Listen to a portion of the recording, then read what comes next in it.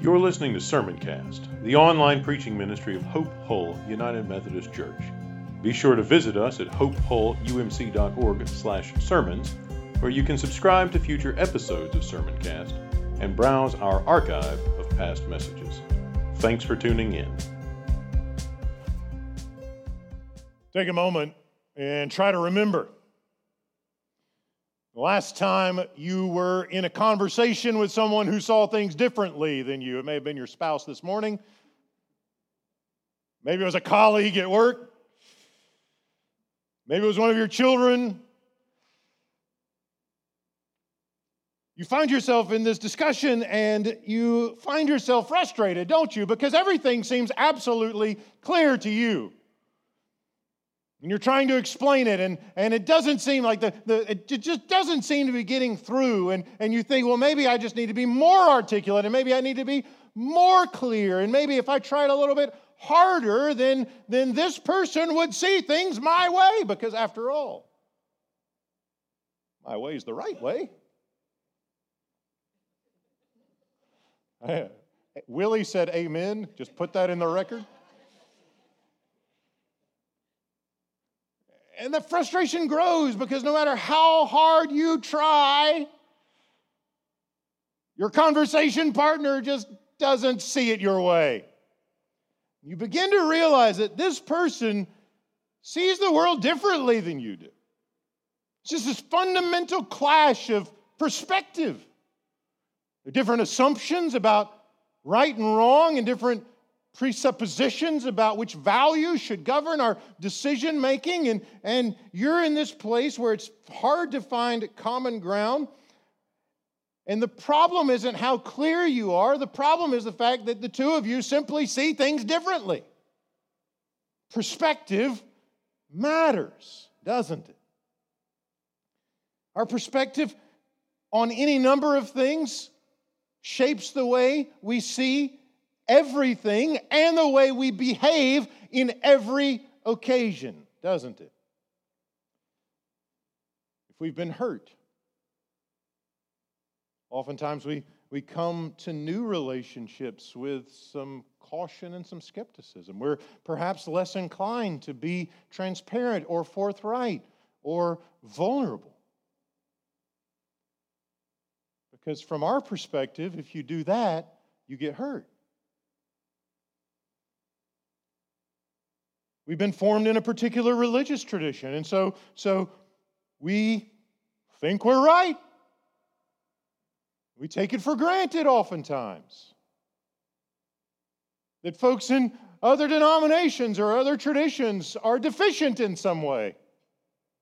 And so we make jokes about who gets to the restaurant first and all those kinds of things. But they're little barbs that indicate some perspective that we're better and they're deficient. We tend to think our perspective is the right perspective. But what if it isn't? What if the assumptions that we bring to the decisions that we make and the behaviors that we choose are faulty in some way? What if we need to see things differently at times? What if we need to look at a situation or the world from a different angle or through a different lens? And if that's the case, how do we do it?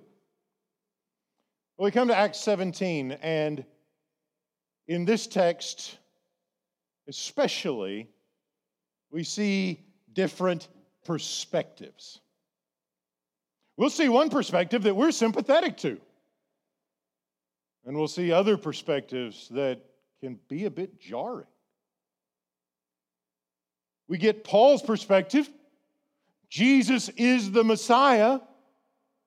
And we get the perspective of the crowds, the mobs, the rioters who are dragging people into the streets, throwing them into jail, and shouting, "These people are turning the world upside down." That's a perspective, isn't it? It's a perspective about which way is right side up. It's a perspective about who calls the shots. It's a perspective of who gets to determine how we conduct ourselves and how we see things. And we might be tempted to think that Luke is putting some truth into the mouth of the mob. Jesus does turn the world upside down, doesn't he? Doesn't Jesus take things and turn them on their head? But perhaps that's not what Luke wants us to see. Perhaps Luke is putting into the mouth of the mob a perspective that needs to be changed. What if the mob needs to see things differently? What if the real perspective, the true perspective, is that Jesus didn't come to turn the world upside down, he came to turn it right side up? We assume we come into the world and things are as they should be until we discover they're not. And we find people here who are formed in a society with assumptions and presuppositions and values, and all of a sudden there's this weird short guy from Jerusalem turning everything from our perspective upside down. But what if the thing Luke wants us to hear is that the world is already upside down? And we've been formed in an upside down world. And the gospel comes to us not to shore up our upside downness, but to turn things back the way they ought to be. To turn the world right side up. How do we find this emerging from this text? Well, we start in Thessalonica with Paul. As is his custom, he goes to the Jewish synagogue. You remember in Philippi, if you were with us when we read the last chapter, there didn't appear to be a synagogue there, and so Paul had to kind of rethink his typical customary practices. Had to go meet with some folks outside the gate who were praying because there didn't appear to be a synagogue. But we get to Thessalonica, we're told there's a Jewish population, and it takes 10 people to form a synagogue, and that's where Paul goes. He goes there 3 weeks in a row. And while he's there, he's discussing and arguing and debating and doing Bible study, and he's teaching that Jesus is the Messiah. He wants to say to his Jewish kinsmen, you've been looking for the Messiah, you've been hoping for the Messiah, you've seen people you thought were the Messiah, and they turned out not to be the Messiah, but I want to tell you right now, the Messiah has come, and his name is Jesus. And you can read the whole Old Testament, all the way from Adam to Moses, to Abraham, to David. And everything was pointing forward to the day when Jesus would show up. And yes, he died, and I know you've seen other people who thought they were the Messiah, and they died, and they turned out to be false Messiah, because a false Messiah, a dead Messiah, is a good. But this one, things turned out a little differently, didn't they? It was necessary for him to die, because he's our Paschal Lamb. He's our Passover sacrifice. The consequences of our transgression fall on his shoulders in love for us. But he was spotless. And it isn't fitting for one who's blameless to stay dead. And so God raised him up and exalted him to the throne of heaven, where he now sits, advancing his kingdom through his church and the gospel proclamation. And some folks were persuaded. They found it compelling. The Spirit of God was at work, convicting them of their sin, drawing them to Jesus.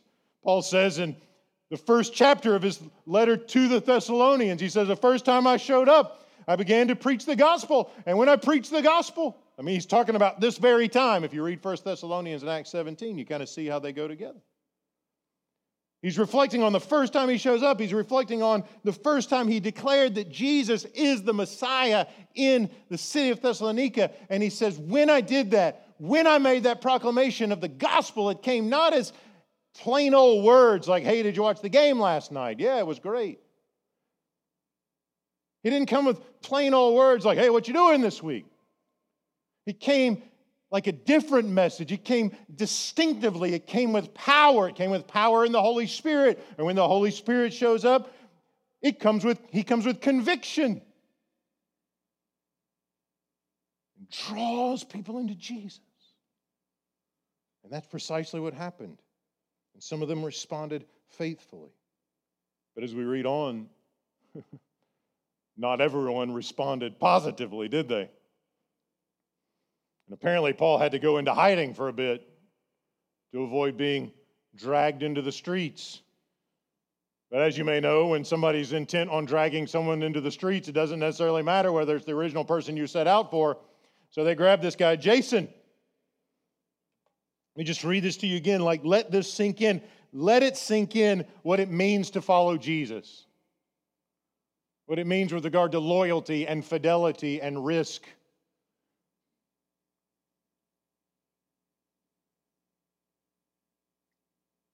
Verse 5, the Jews, that's some of them, some believed, and some became jealous.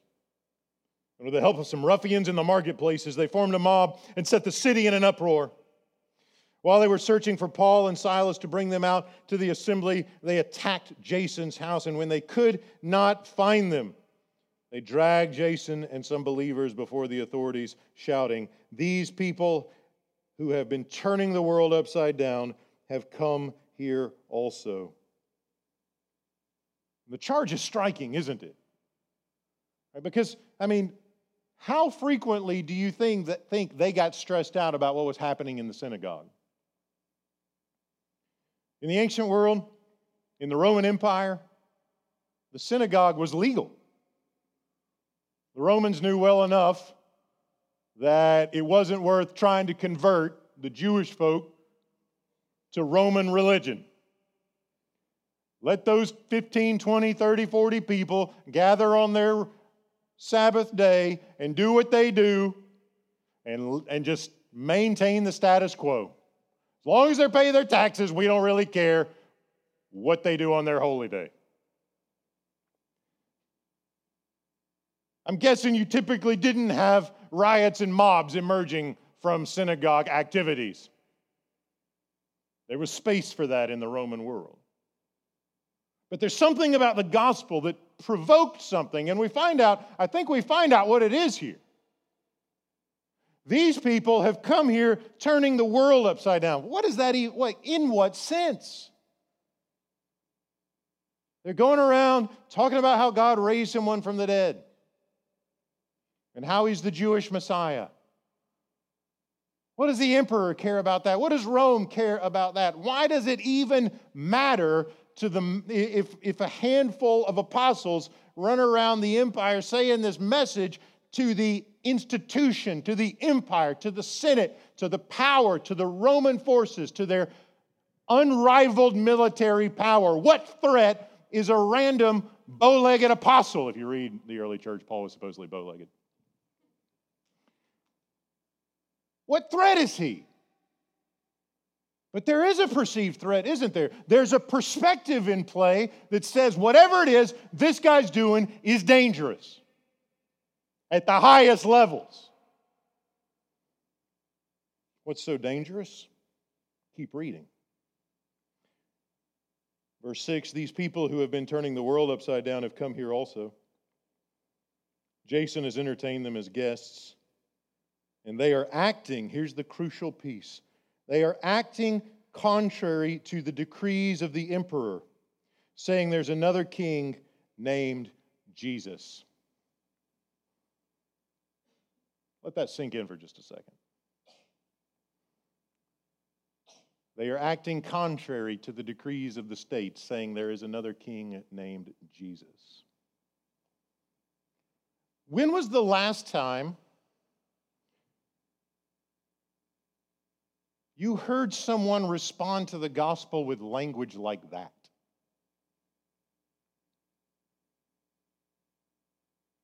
Like, what does Paul have to be saying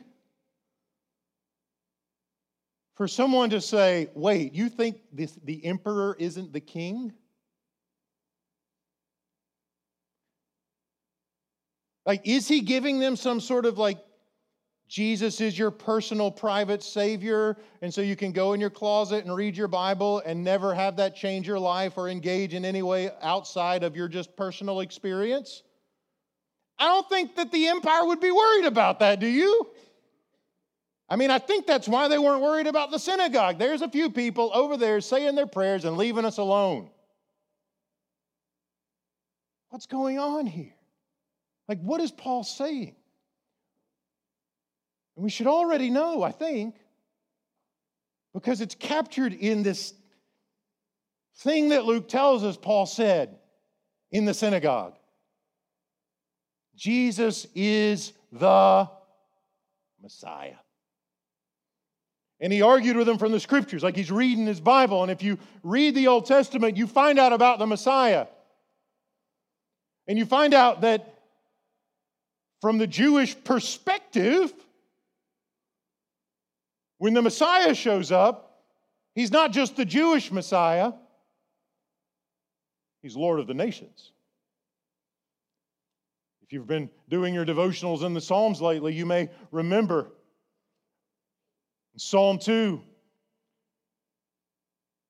I look at my anointed one, I look at the Messiah and say, ask of me, and I'll make the nations your heritage, your footstool. Ask of me, and everything you see, every nation I will give to you as a gift because you're my son and I love you.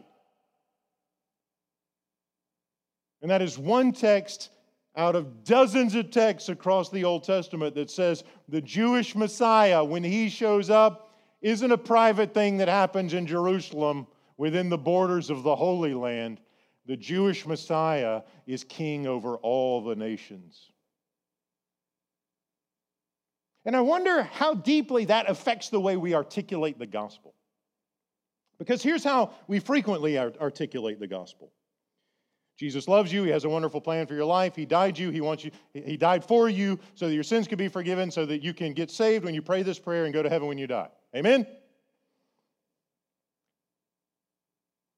How many times have we heard the gospel announced like that? You want to know what no one will ever say if we preach the gospel that way? These people say there's another king named Jesus. We preach the gospel that way, no one ever says this.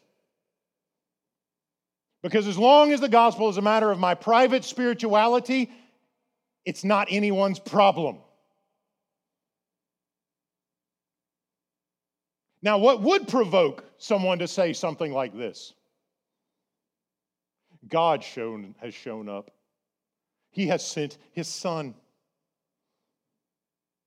And the rulers of the world raged against him, and the empire used its representatives to put him to death. But God raised him up and gave him the name that is above every name and seated him at the highest throne, so that every name that is named, the name of Jesus is above them. Every name. And yes, he died to rescue you. And yes, he died so that your sin could be forgiven. But it wasn't so that you could just sort of retreat and do your private spirituality thing. It was so that you could become his representatives to Judea, Samaria, and the ends of the earth, declaring, there's another king, and his name is Jesus. And if you start talking like that, chances are somebody might riot. Because every one of us would rather be king than Jesus. And so when Jesus starts showing up and says, I'm your Lord, I'm your king, and there's a big me that has to yield his throne. And that is the hardest thing to do.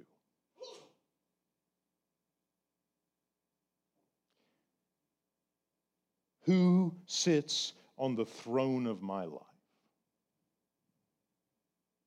Who commands my world? Who shapes my perspectives? Who can reveal to me that the world, the way I want to govern it, and my life, the way I want to run it, is really upside down? Because everything's upside down until Jesus turns it right side up. My world is upside down. Things are out of joint. Things are out of order until Jesus is on the throne, both in my life and for the world. And Him taking the throne in my life isn't about me exclusively. It's not just about, hey, there's a million people out there and they all need Jesus to be their Lord.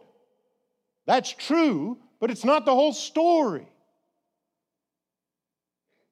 There are millions and millions of people who need Jesus to be their Lord, but not so they can just kind of hang out until He takes them off, so that they can become His body in this place, become His representatives in this world, become His new creation that runs into the darkness full speed ahead, carrying the light of His perfect love. And the good news that the world finally has a king who loves it and isn't out to manipulate it for his own power and advantage.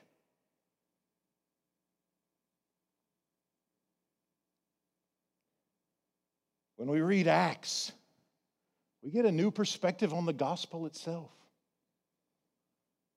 a new perspective on the mission of the church, a new perspective on what it means for Jesus to be our Messiah. And it means that He is the absolute, unqualified ruler of all things.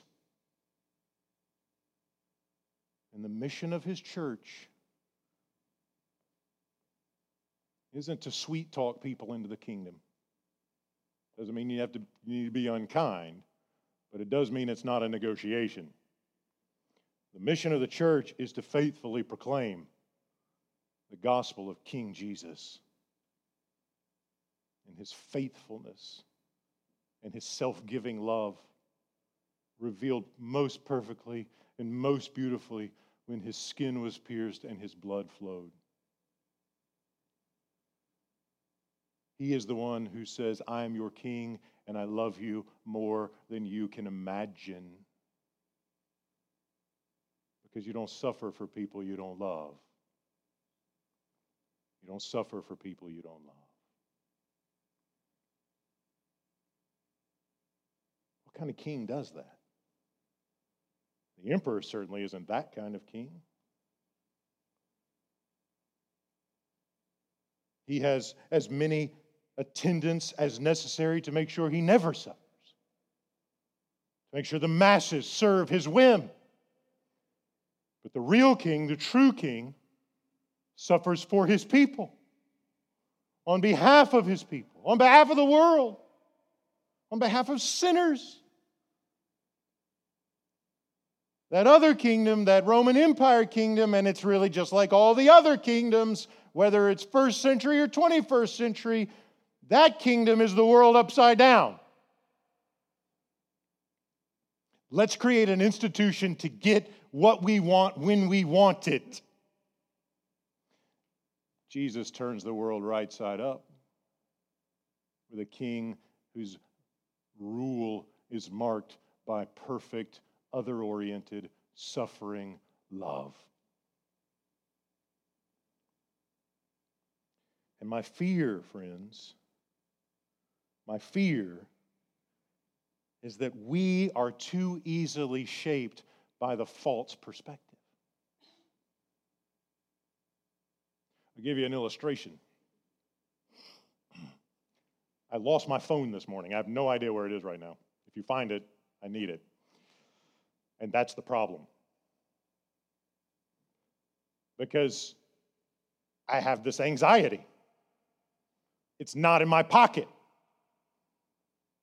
And that means it has control over me.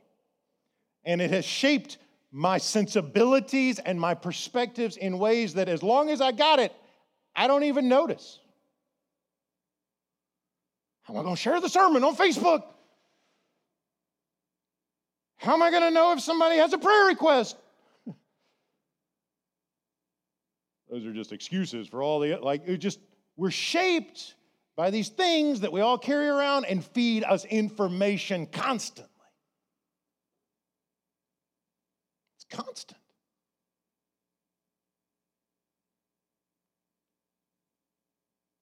We are shaped by forces that work on us every day, and we don't notice it because we swim in those waters. And we're just used to it. And they are forces that come with political agendas, and they are forces that come with cultural agendas, and they are forces that come with corporate agendas, and they shape our perspectives. They shape the way we see the world. And it's only until we are unwillingly jarred from that that we go, oh man, this thing is working on me in a way I rarely notice. And if that's the case, how much, how frequently are my perspectives shaped by that and other things? There was a study that came out just in the last couple of years about how social media, particularly Facebook, cultivates antagonism. You're probably like, we needed a study to figure that out? Well, we have one. Because the artificial intelligence, right, grabs the most ferocious things and dumps them in your feed. And you might be thinking, I don't have Facebook, I ain't worried about that. Well, your children do and your grandchildren may. If it's not that, it's something else. And even if they don't, everyone else in the world does. And so when it's campaign season, we found that if we go after those aggressive emotions like anger, people are more likely to click. And if they're more likely to click, they're more likely to stay on the platform longer, and they're more likely to see the advertisements. And then we get paid.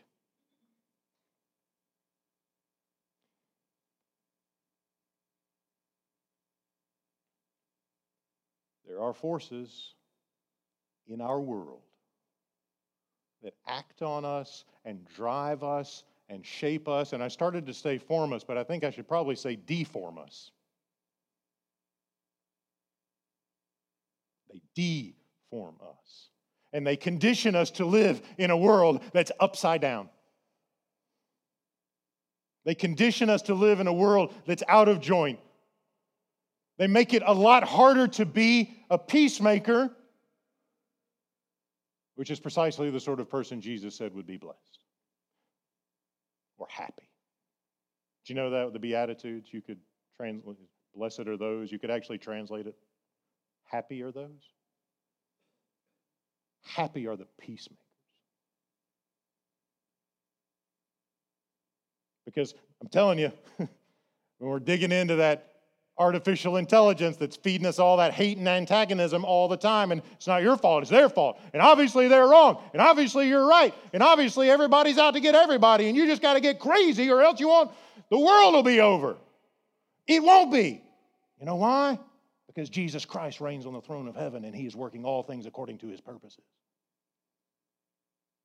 We get sucked in, and we get driven by this thing, a robot that is controlling. Let's think about the last time you were reading one of those articles or watching one of those videos. Probably didn't feel very happy, did you? Probably didn't feel very blessed. Because when powerful forces and companies are out to get us, they play on the emotions that make us more angry, not more happy. They play after what Paul calls the works of the flesh, not the fruit of the Spirit. And they condition us to live in a world that is upside down. And we need the gospel ourselves as much as anyone else does. We need the gospel to take our upside down lives and our upside down world and turn them right side up. That's why we call it conversion.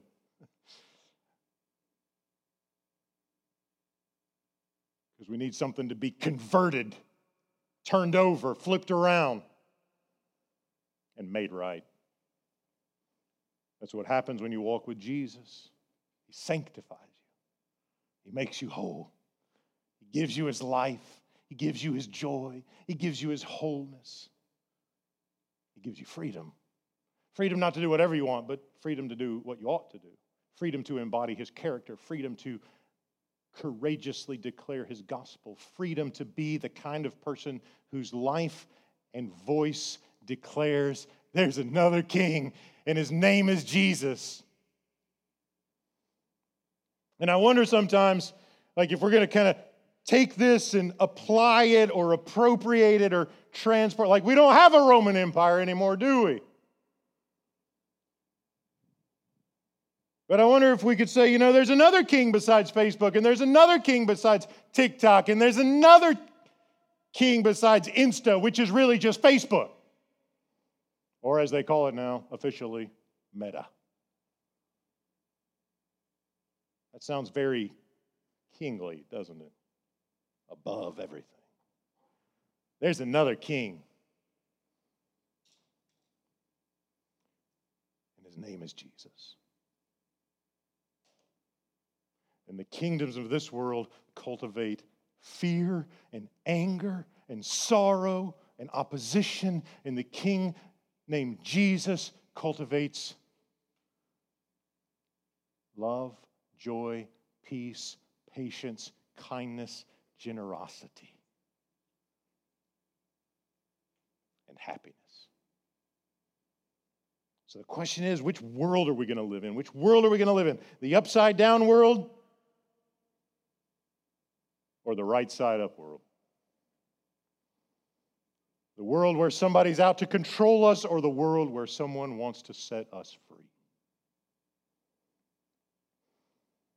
You say, well, when you put it that way, preacher, the answer is obvious, isn't it? How do we do it, though? Because how do I break loose? I feel it. What do I do? Well, Paul went to Berea next, didn't he?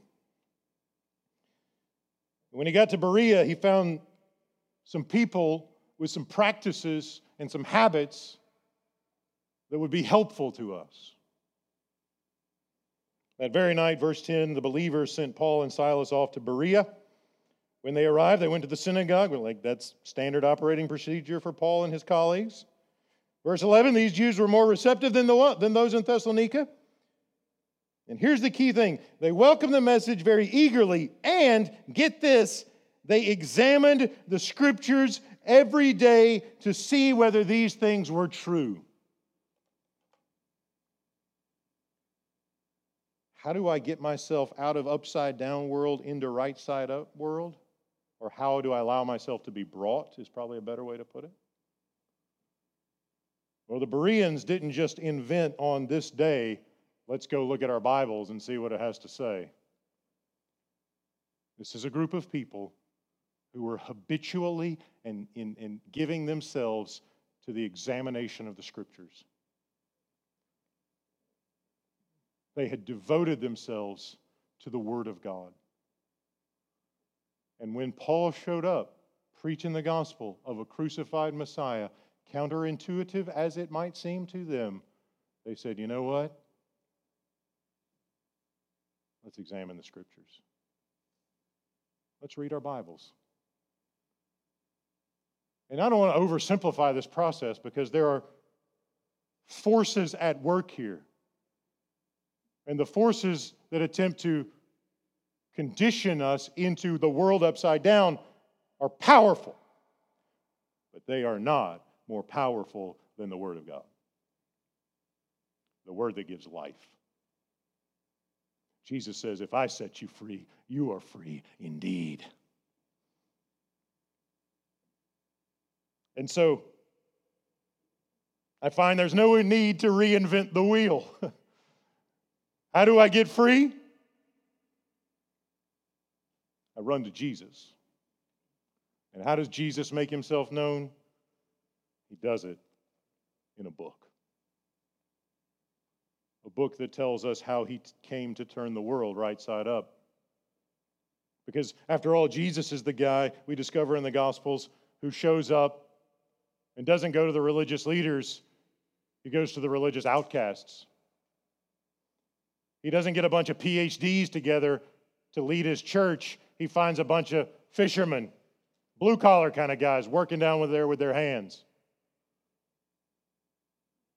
Most folks would say we got to get all the educated and the smart people and the credentialed people together. We're going to start a movement. Jesus says, I'll take the guys who know what real life is like and how hard it can be. And the more education they got, I probably going to have to unteach them some stuff anyway. So let's just start. Let's just start right here. This is the Jesus who says, like, blessed are the poor in spirit. Happy are the poor in spirit. This is the Jesus who says, like, you're worried about murdering people. I'm concerned about the anger in your heart.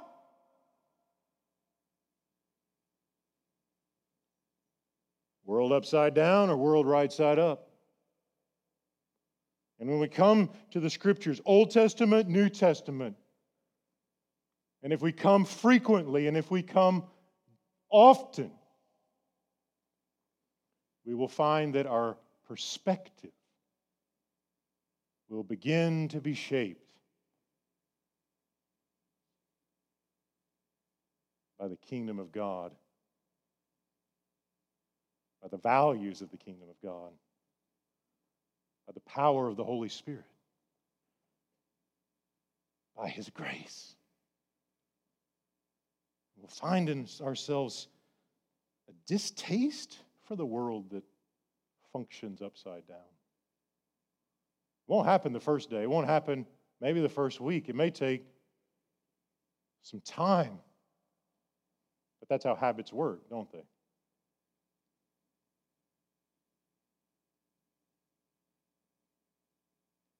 Can we be the sort of people whose minds and hearts and wills, posture, character is shaped by the world right side up?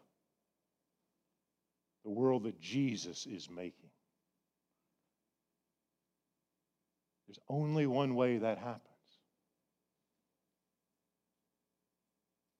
And the Lord Jesus has given us that way.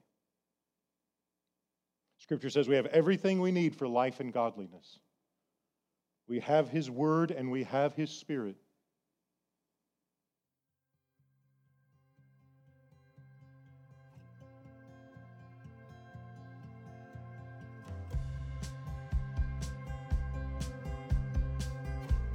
You've been listening to Sermoncast, the online preaching ministry of Hope Hull United Methodist Church. If you enjoyed this message, consider sharing it with a few friends. Remember to visit us at hopehullumc.org/sermons and subscribe to get notified when new content is posted. Thanks for listening.